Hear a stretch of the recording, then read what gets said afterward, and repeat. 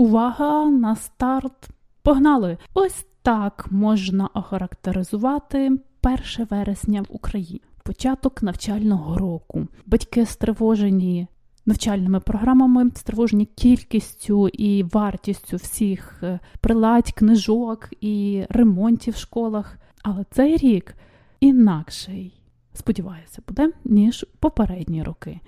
Майже 500 тисяч першачків стали учнями нової української школи. І ця амбітна реформа Міністерства освіти України стартувала цього року. Що ж це за нова українська школа, почуєте у розповідях відповідальних за реформи людей, також батьків, які сподіваються на краще для своїх дітей, на кращі реформи. Мені вдалося влітку зустрітися з моєю подругою Лілією Берник, яка є мамою 3 дітей, яка дуже активна в підготовці дітей до школи, і вона спілкується з багатьма батьками. Я думаю, що її думка відображає погляди і надії і багатьох інших батьків.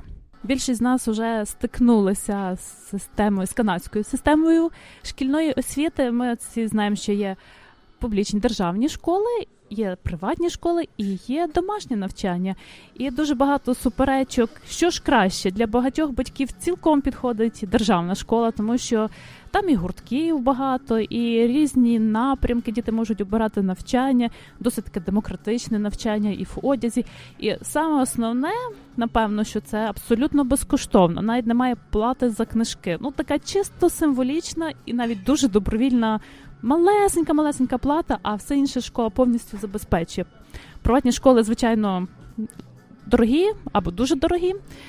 І знову ж є різні суперечки, чи на виході з цієї школи, які знання діти отримують, наскільки ці знання підходять до кращих університетів, чи різні суперечки, звичайно. І от домашнє навчання. По статистиці найбільші бали на випускних екзаменах отримують якраз діти з домашнього навчання. А Ліля Берник, яка є мамою 3 діток і живе в Тернополі, вона теж досить цікавиться різними системами освіти, досить глибоко. І вона зараз нам розповість про ситуацію в країні. Чому мене зацікавила ситуація в навчанні в нас? Тому що вона мене не задовільняє. З самого початку така негативне ставлення. Чи твої дітки вже в яких класах навчаються? У мене навчається тільки старша дочка, вона закінчує 2 клас. Але так, з самого початку, тому що нам навіть не підійшов державний садочок. Мої діти не ходили в садочок, і вони завжди були вдома.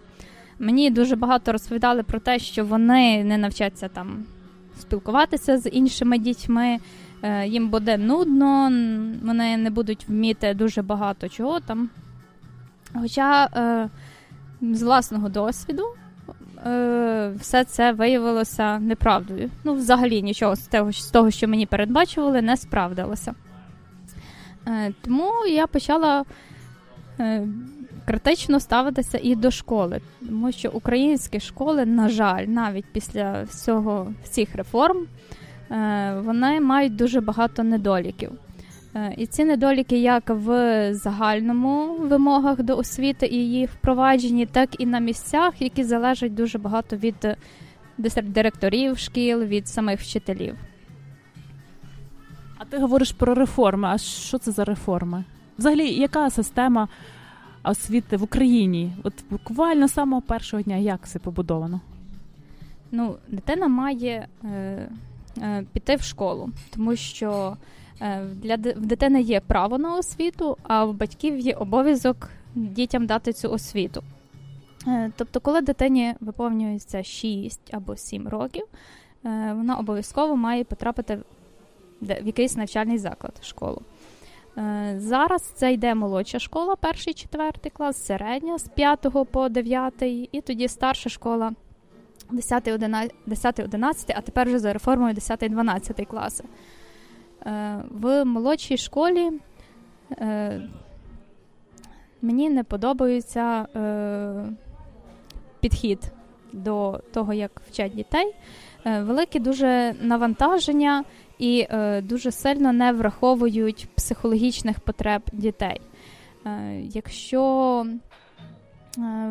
наприклад, в нашій школі діти сидять 5 уроків, це в них з 9 до 12:30. Вони мають 5 уроків, в яких 45 хвилин сидять, не рухаються.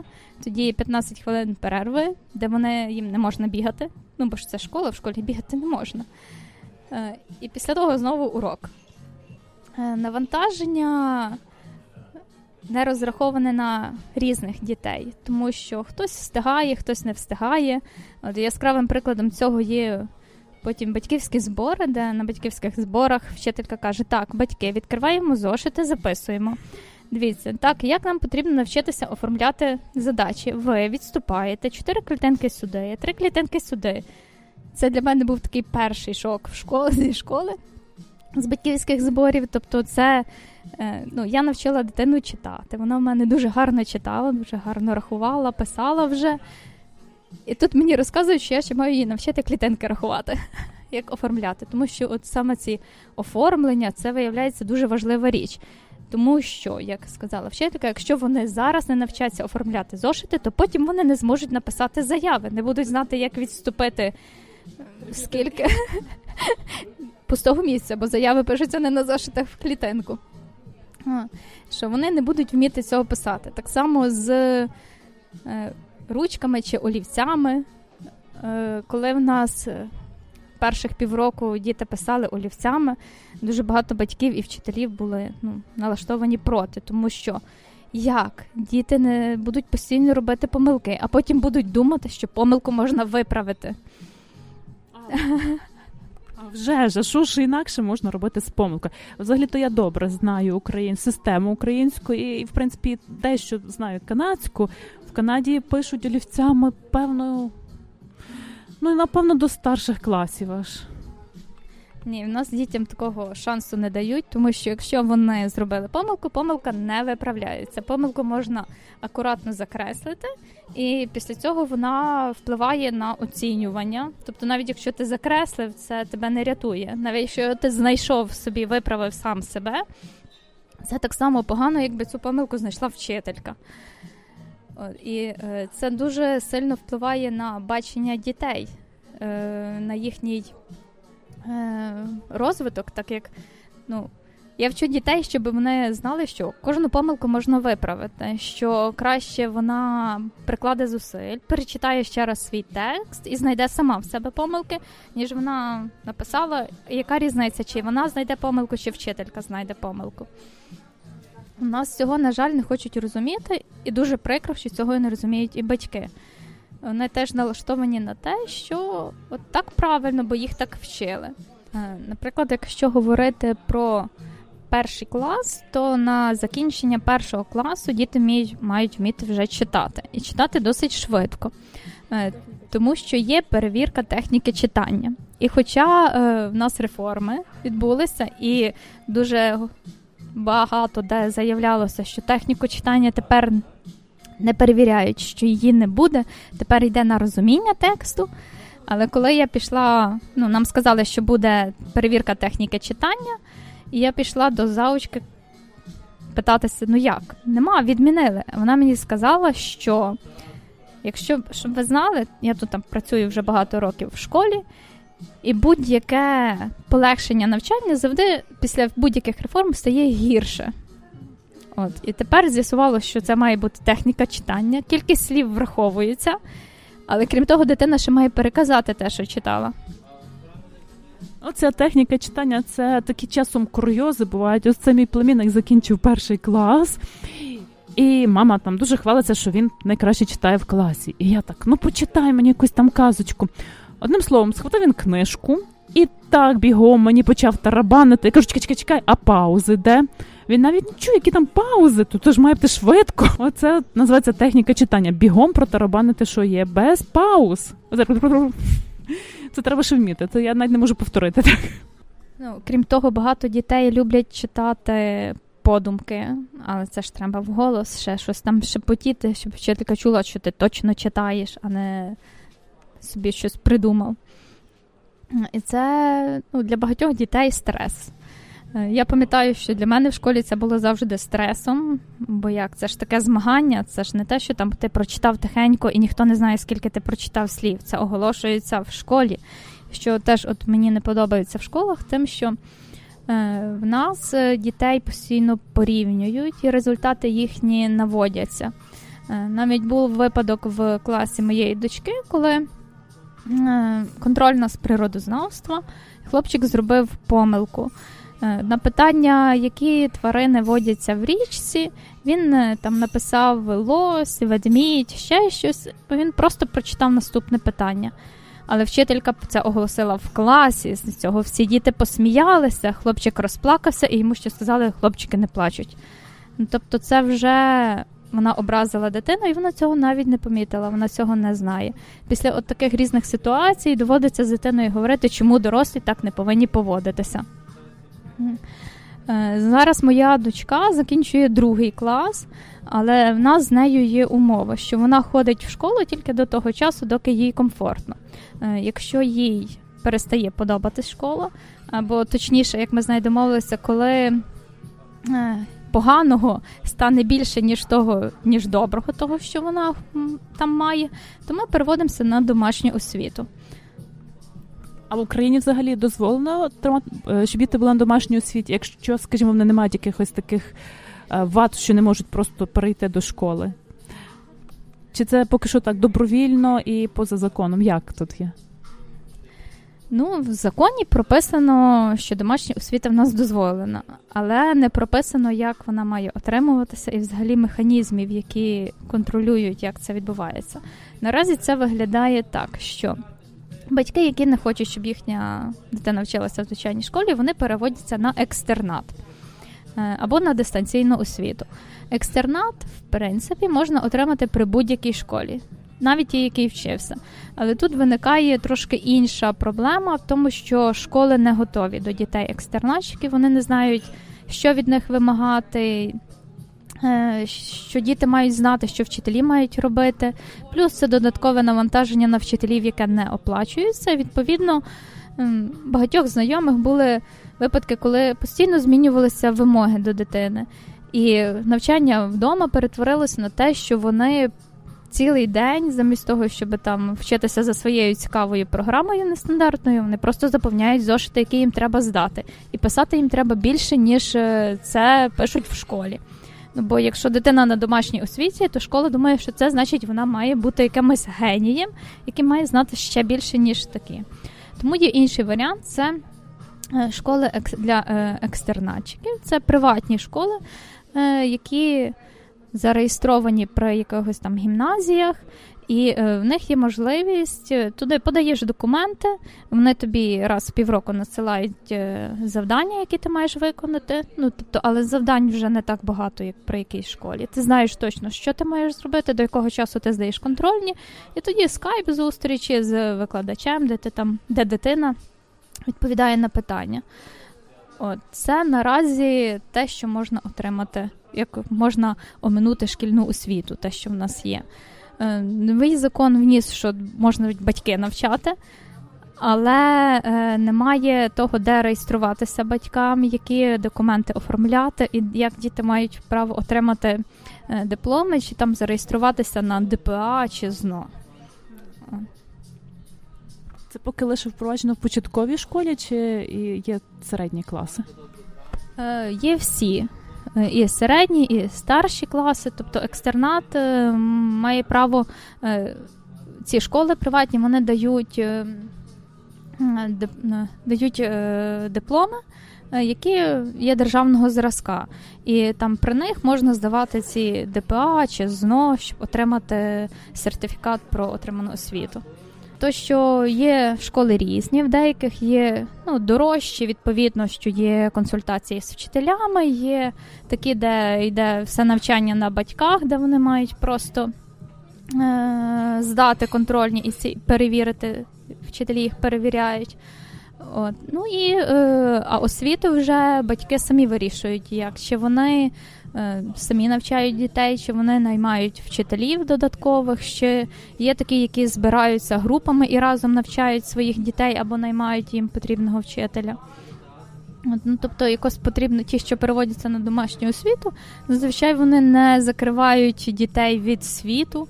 Як чомусь всі думають, що якщо в Україні в нас, якщо дитина на домашній освіті, значить вона не має контакту з іншими дітьми, в неї немає соціалізації, вона ні з ким не спілкується, і батьки просто якісь релігійні фанатики, які заховали дитину від світу. Насправді ні, тому що ці діти мають більше часу на спілкування з іншими, вони спілкуються з різною віковою категорією людей, з старшими дітьми, з молодшими дітьми, вони відвідують більше гуртків, бо в них є більше часу. Вони більше подорожують, тому що ці батьки, які переводяться на домашню освіту, це зазвичай ті, які або по часу можуть собі дозволити, тобто вони більше там мандрують, більше спілкуються з дітьми, або фінансово мають можливість, коли наймають різних вчителів, бо в кожного свій шлях. А взагалі в Тернополі багато таких дітей є? Я знаю, більше 30, напевне. Так, частина з них зараз пішли в приватну школу. В Тернополі відкрилася перша приватна школа, називається Syn Global. Вона на Новому Світі. У нас район Новий Світ, вулиця Вількова, і це в Тернополі перший такий заклад. Ці школи, приватні школи досить недавно в Україні почали відкриватися. До цього часу дуже важко було з документами, з оформленням самої школи. Але і були зазвичай такі, які, діти навчалися в ній, там були вчителі, все давали освіту, але все одно дитина мала бути прикріплена на екстернаті до якоїсь школи і екзамени там здавала. А ця школа давала тільки освіту. Одна школа диплом, а друга освіту. А зараз вже, що вони і освіту, і диплом дають. І відповідно кожна приватна школа має свою програму, своїх вчителів, свій спосіб навчання. А зараз в Україні багато розмов про впровадження якоїсь нової системи освіти. Я дуже слабо поки що орієнтуюсь, чим ця нова система буде відрізнятися від старої, стандартної, де, наприклад, перший урок математика, другий урок читання, третій урок – це початкова школа, скажімо, природознавство. Це, напевно, якесь об'єднання цих предметів. От такий слухи ходять. Взагалі-то я не можу чітко поки що описати, що це за нова система. Я думаю, що описати, що в результаті вийде, ніхто не зможе. Тому що нова українська школа, вони дуже багато рекламуються, дуже багато змін декларується, але, на жаль, дуже багато цих змін залежить на місцях від самих вчителів. Хоча, здавалося б, це мало бути великим плюсом, бо дуже круто, коли вчитель сам може вирішувати, що вчити і як вчити, але по факту виходить, що дуже багато вчителів просто не готові до змін, вони не зацікавлені в них, і, відповідно, дуже багато цього буде ігноруватися. Загалом зміни мали бути в полегшенні навчання, предмети мають бути вже не так чітко поділені на уроки, як є там математика, читання, українська література, так це мають бути більш блокові, темові. Якщо є тема тижня, то ця тема має ниткою проходити через кожен з предметів. Мають помінятися підручники, де вони мають бути більш сучасними, а не тільки такі, як раніше. Бо в нас зараз більшість підручників це такі, от як вони були, коли я навчалася там на початку 90-х, так ці картинки і не змінилися. Якщо там навіть намалювали комп'ютер в якомусь підручнику, то він виглядає так, ніби це мені в 90-ті роки, там бантики, білий халатик, червоний галстук навіть є. І тут ноутбук. І це воно виглядає так, як ноутбук, як з майбутнього подарунок. Це все має нібито змінитися. Ці підручники мають бути вже більше як зошити робочі. Бо наразі вага рюкзака моєї дочки другокласниці десь так 3-3,5 кілограми кожного дня. І планшет чи електронну книгу, де можна було, є ці всі підручники, можна ж було взяти. Кажуть, ні, бо вони будуть гратися, тому в нас так не прийнято. Доводиться дитині от такий рюкзак величезний носити, добре тільки, що вона близько живе, і насправді це недалеко йти з цим. І наразі я дуже критично до цих змін ставлюся, тому що навіть видно вже по тому, який зараз підхід в вчителів. Запустили ніби онлайн-навчання для вчителів, де вони, що їм потрібно, прослухати кілька лекцій, тоді відповісти на питання, і так кілька блоків, і їм видають сертифікат, що вони пройшли підготовку для нової української школи. Але що роблять вчителі? Вони не хочуть слухати лекції. Вони створили якісь групи в Фейсбуці, чи в Контактах, чи ще десь, де той, хто прийшов, хтось продає, хтось просто відповіді дає, щоб здати. Тобто вони люди реально не хочуть прослухати там. Це ж небагато, недовга лекція, це нова інформація, це про те, як працювати з дітьми, це ж полегшення їхньої роботи, тому що їм не треба там читати додатково щось. Це вчителі перші роблять такий величезний кримінал, таке обманювання, як це в Канаді вони називають читінг. Це взагалі тут дуже заборонено і морально, і взагалі на офіційному рівні. А от що ж вони хочуть від учнів? Насправді я не знаю, чи вчителі там дуже хочуть, щоб учні не списували, тому що історії тих батьків, чиї діти вчаться там в дальших, старших класах, показує зовсім інше, що вчителі самі допомагають учням списувати, там, коли є різні там підсумкові контрольні, щоб діти просто, коли вони ставили гарні оцінки, щоб ті діти не показали той рівень, який їм ставили до цього. Тобто такого в нас так декларується, що списувати погано, але по факту діти цього не бачать, що це списувати погано. Бо це не роблять ні вчителі, так як ми побачили вже по цьому, як була ця підготовка до їхньої нової української школи, як вони поводилися. І виправдання, які там в коментарях можна було почитати, що вони не мають часу, що це так складно. Я прослухала кілька лекцій. Це зовсім не складно, це елементарні питання. Якщо ти не зрозумів щось, можна включити лекцію і послухати ще раз, і нажати відповідь на питання. Там не було жодного нічого такого, щоб просто не можна було там почути, що треба було ще додатково шукати. І це саме такі штуки, вони якраз дуже критично налаштовують до того, як воно буде впроваджуватися в нас, що це не вийде знову, як казала заочка нашої школи, що будь-яке полегшення завжди перетвориться на погіршення для дітей. Спостерігаємо цей рік і наступного року спробуємо ще раз зустрітися з Лілією і з іншими батьками, розпитати, можливо, навіть вчителями, і розпитати, які зміни справді вони побачили, відчули, наскільки ці зміни позитивні, чи, можливо, вони так, як передбачають, будуть негативними. Як на мене, дуже важливо є не тільки те, що дитина отримує там класну освіту, високий рівень знань, досягне там дуже багато чого, але й те, наскільки вона буде вміти отримувати задоволення від життя, наскільки вона буде вміти почуватися щасливою. Незалежно від того, що саме вона досягла, тому що кожен свої досягнення оцінює по-різному, і можна бути там крутим якимось там програмістом чи вченим, але не вміти відчувати радість від того і завжди бути незадоволеним, що це мало чи це погано.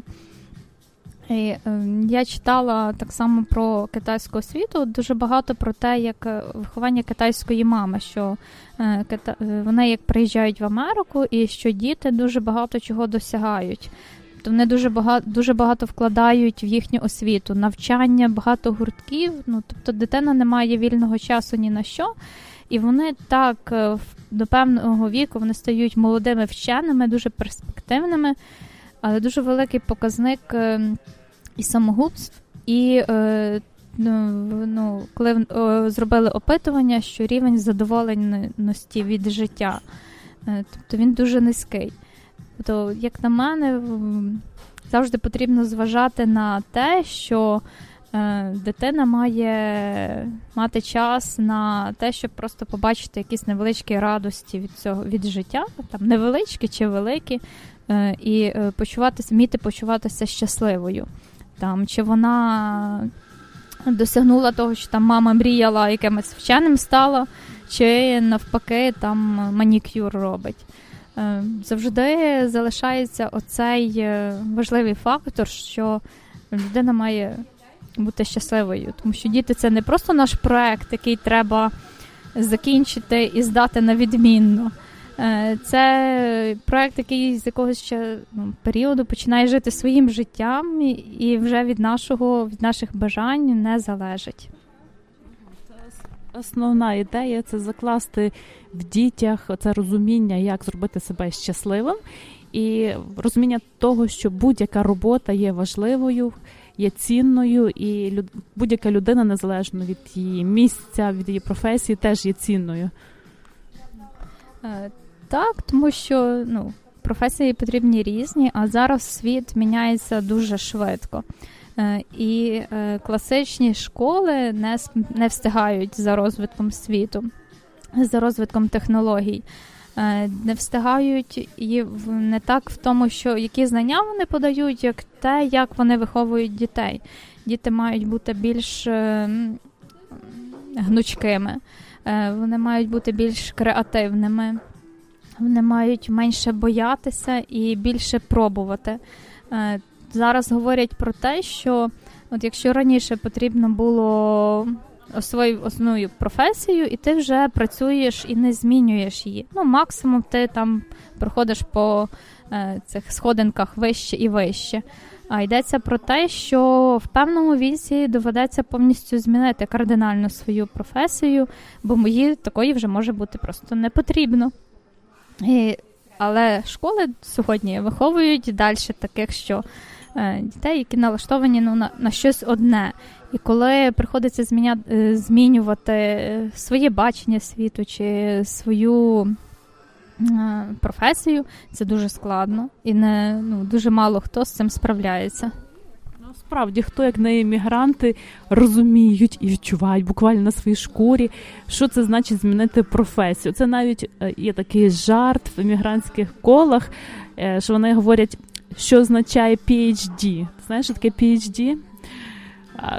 На український рівень це трохи, певно, вище, ніж кандидат наук, але друга назва серед іммігрантів PhD – це Pizza Home Delivery, тобто кандидат наук повинен не боятися стати звичайним як водієм, чи звичайним барменом, чи продавцем в магазині, тому що взагалі-то це доля, яка очікує всіх, практично 99% іммігрантів, які приїхали через імміграцію, не через робочу візу. І дійсно, іммігранти відчули, що треба бути настільки гнучкими, креативними і нічого не боятися. І справді, чим швидше вони перейдуть цей етап Pizza Home Delivery, тим швидше вони дійсно достануться до нормального розуміння свого, нормального рівня і професії.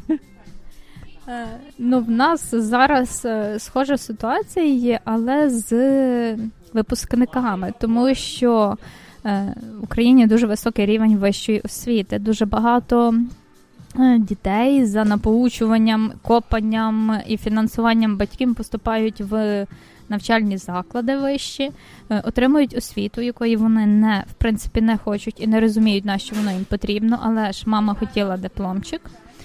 І після закінчення університету вони не можуть знайти себе, знайти роботу тут, тому що батьки обирають професії свого покоління. Вони обирають те, що було актуально тоді, коли вони мріяли там бути адвокатом. Але ці випускники, вони не задовольняють те, що хоче ринок праці. І в нас теж поширюється така картинка, де там випускники такі всі щасливі, підкидають ці шапки випускників. І потім назад вертається їм шапочка з Макдональдсу. Тобто доля багатьох випускників – це потім піти в сферу обслуговування. Бармени, в Макдональдсах, ще щось. Хоча я скажу, що це не так погано, тому що В багатьох випадках бармен може отримувати вищу заробітну плату, ніж викладач з великим стажем роботи. Часто це набагато більші цифри. Принаймні, якщо порівняти, наприклад, бармен в Києві, він може отримувати в рази 2-3 більше, ніж доцент в Тернополі. Тобто бажання мати дипломчик це якраз змінює ринок. Це ще одна така негативна сторона, скажімо, української освіти і незацікавленість вчителів, напевно, в оновленні програми, оновленні свого підходу до навчання. Це якраз дуже низька оплата праці. Справді, коли вчитель чи навіть викладач в університеті має нижче, ніж бармен, чи взагалі низьку зарплату, якщо порівнювати з середніми чи з вищими. А це якраз тому і вони не зацікавлені в такій важкій праці, в освоєнні нових напрямків освіти. Звичайно, фінансове питання має дуже важливе значення, але я б, наприклад, не сильно жаліла вчителів чи там викладачів, тому що коли моя дитина навчається в школі, моє фінансове становище вчителів не цікавить. А чому мене має цікавити фінансове становище вчителів? Вчителі так звикли, що батьки, які дають дітей в школу, значить, всі шкільні проблеми мають ділитися порівну. Тобто і мене мають обходити їхні проблеми. Мене вони можуть обходити, але я готова підтримувати їх, коли вони почнуть страйкувати. І вас не задовольняють ваші умови, в яких ви працюєте, ви об'єднуєтеся, ви страйкуєте. Це за кордоном поширена практика відстоювання своїх прав. А в нас звикли, що вони мають жалітися, і їм батьки мають нести в конвертах гроші. Це неправильно. Хочуть кращих умов, нехай об'єднуються. Нехай ці, що зараз є профспілкові комітети, фейкові, взагалі, які нічим не займаються, нехай вони створюють свої, які будуть справді захищати їхні права. Нехай вони ці права декларують. Вони почнуть страйкувати, я їх підтримаю. Я скажу, так, я з вами, вийду плакат потримаю, якщо потрібно. Але коли йдеться, що вони просто жаліються і їхні питання хто має вирішувати? Це їхні проблеми. Отже, до наступного року я з вами не прощаюся, я прощаюся з Лілією.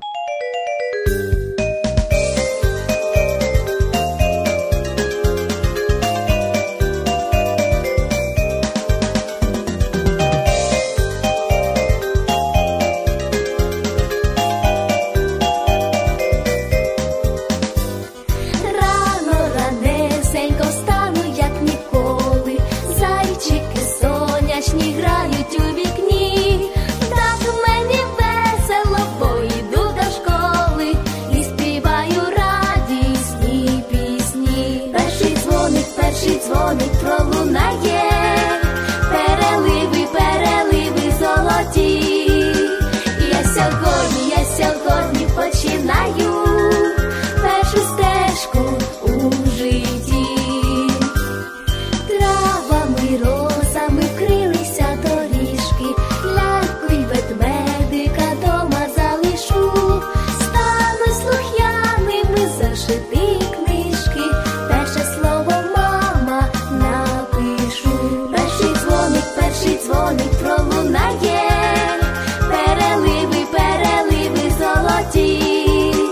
Я сьогодні починаю першу стежку у житті.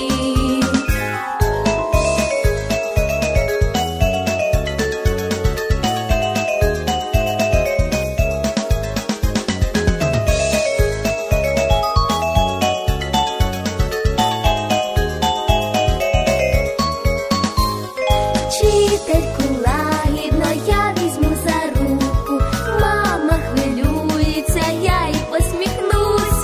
Підемо разом ми у світи науки, разом я нічого не боюсь. Перший дзвоник пролунає, переливи золоті. Я сьогодні починаю першу стежку у житті. Перший дзвоник пролунає, переливи золоті. Я сьогодні